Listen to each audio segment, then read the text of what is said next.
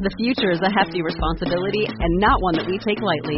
But then taking things lightly has never been what Hefty is about. That's why we've created the Hefty Renew program that turns hard-to-recycle plastics into valuable resources like park benches and building materials.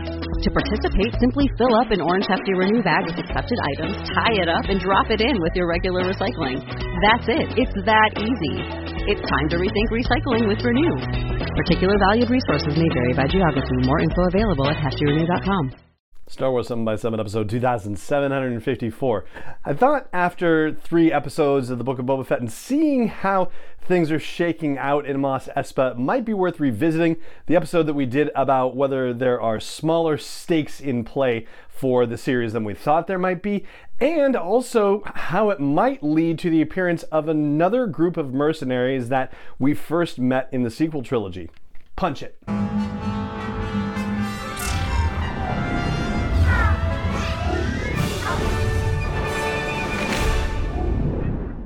Hey Rebel Rouser, I'm Alan Voivod and this is Star Wars 7x7, your daily dose of Star Wars joy.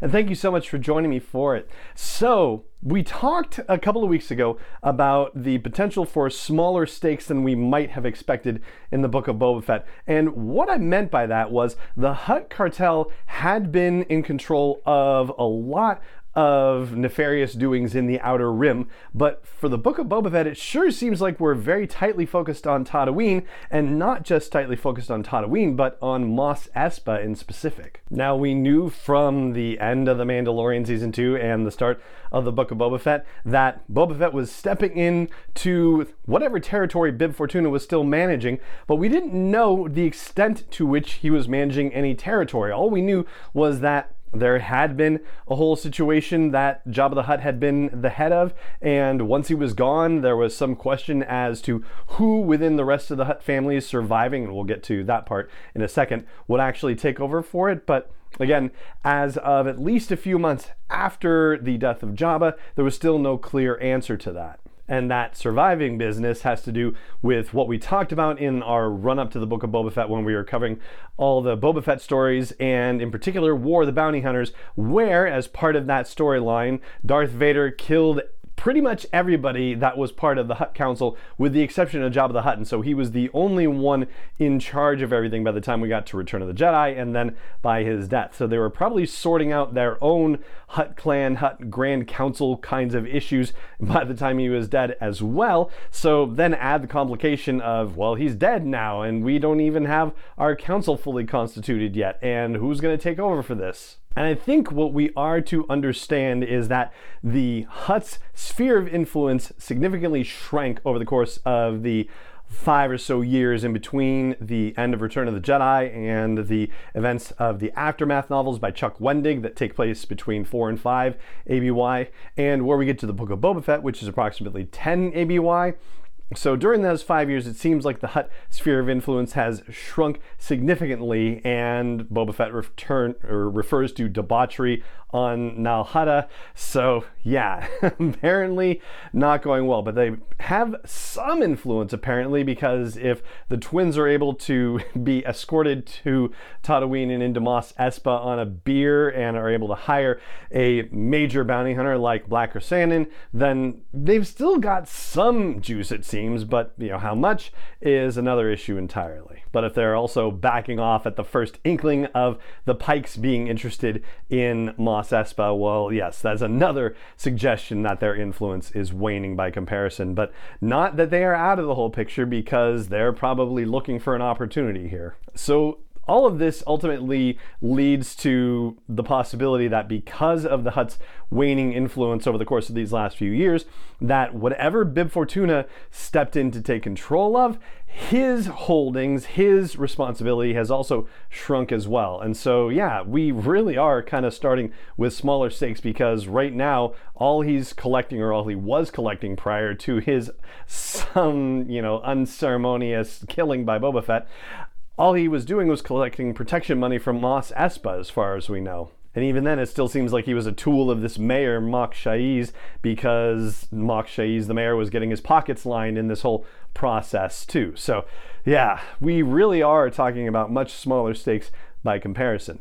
And so, the other side of this equation has to do with what actually happened with that reduction in the sphere of influence. And so according to just some digging on Wikipedia and also looking at some sequel era material, what we learn is that the crime syndicates that were in operation took this power vacuum and said, all right, hey, we got to get our piece of the pie. And so it got very violent among the crime syndicates. There was a lot of gang warfare, if you will. But there's another group that we have not discussed which could apply in this situation, and wouldn't it be shocking to see them show up in the Book of Boba Fett? I am talking about the Spice Runners of Kijimi. So part of their whole situation was they worked as pirates gathering protection money along the trade routes for spice coming out. They basically said, either you pay us money, basically they just ransomed them or extorted them, I should say,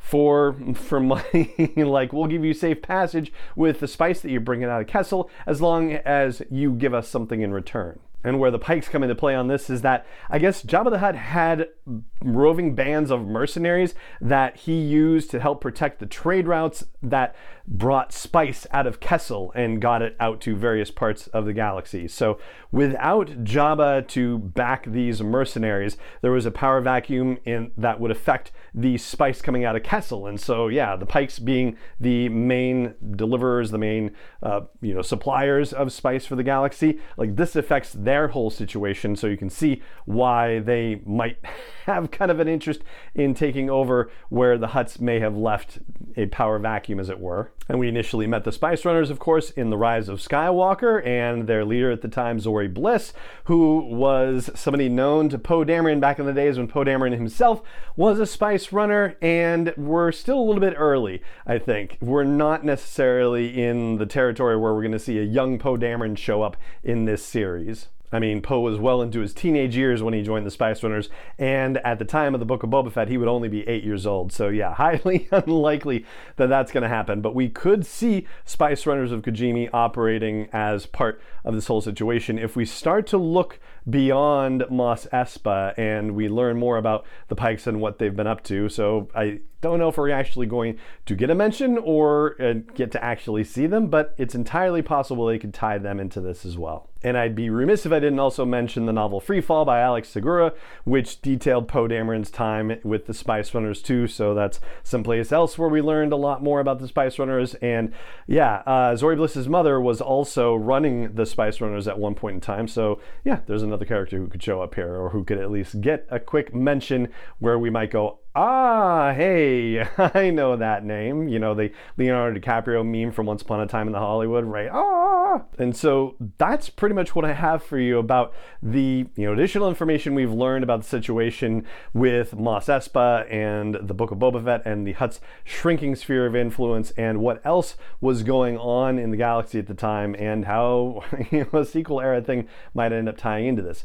And before we go, I do have one note from the Department of Corrections about yesterday's episode. So one of the things I mentioned about Cavan Scott and the timing of my interview with him at Celebration is that I had said that he had not been announced as part of Project Luminous at Star Wars Celebration Chicago in 2019, April, and it turned out that he actually had been, and I had been looking at a different article on StarWars.com and read it in a way where I thought, oh no, the announcement was actually made at New York Comic Con in October, but none other than Cavan Scott himself actually retweeted and had very nice things to say about the episode, but corrected me on the timing of his announcement, or the announcement of his involvement in Project Luminous, and actually pointed me to a blog post on his own website about it. So he was very awesome about it, and yeah, he's an amazing guy, the hardest working writer in Star Wars right now, for sure, in addition to his own projects too. So anyway, just thank you so much, Cavan, for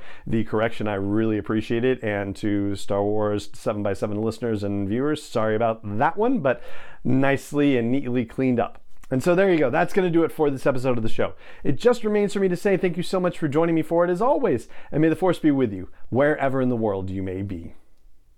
7x7 is not endorsed or sponsored yet by Lucasfilm Limited, Disney, or 20th Century Fox, and is intended for entertainment and information purposes only. Star Wars, the Star Wars logo, all names and pictures of Star Wars characters, vehicles, and any other Star Wars related items are registered trademarks and/or copyrights of Lucasfilm Limited, or their respective trademark and copyright holders. May the Force be with them. All original content is copyright 2021 by Star Wars 7x7. We hope you love it.